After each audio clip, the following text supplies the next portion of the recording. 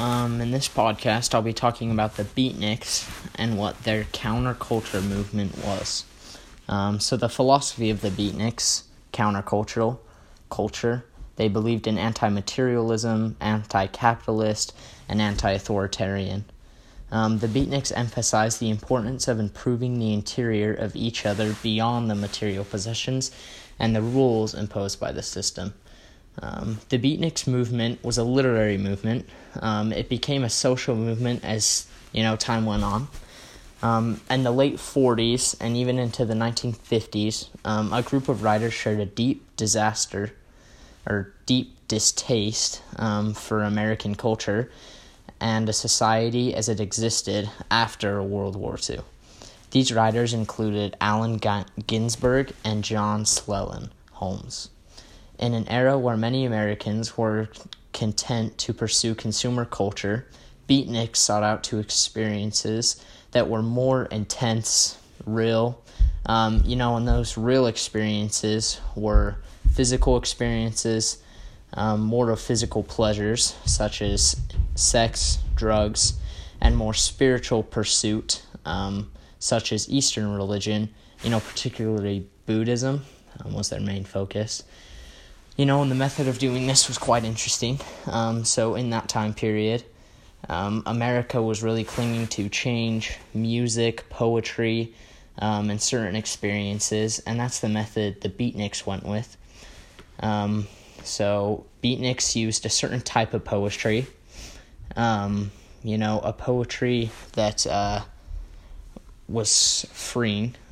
It was an unstructured composition in which the writer put down his thoughts and feelings without a plan or a vision in order to convey the immediacy of the experience.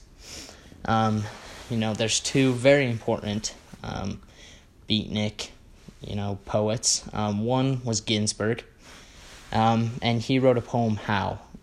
It was a biting commentary on the values of post-war America. He described how he saw the best minds of the generation destroyed by the madness and hysterical, way of thinking. This poem became a landmark in the world of post-war poetry and literature.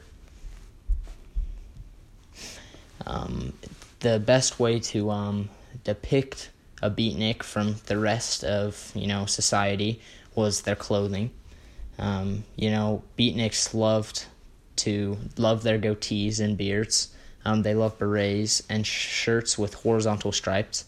They really liked dark glasses, and they wore them all the time.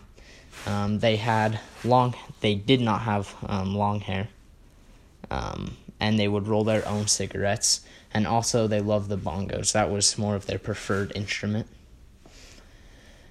So the reaction to the Beatniks was not a very positive one. Where many corners of society criticized the Beatnik generation and the aesthetics and behavior of them.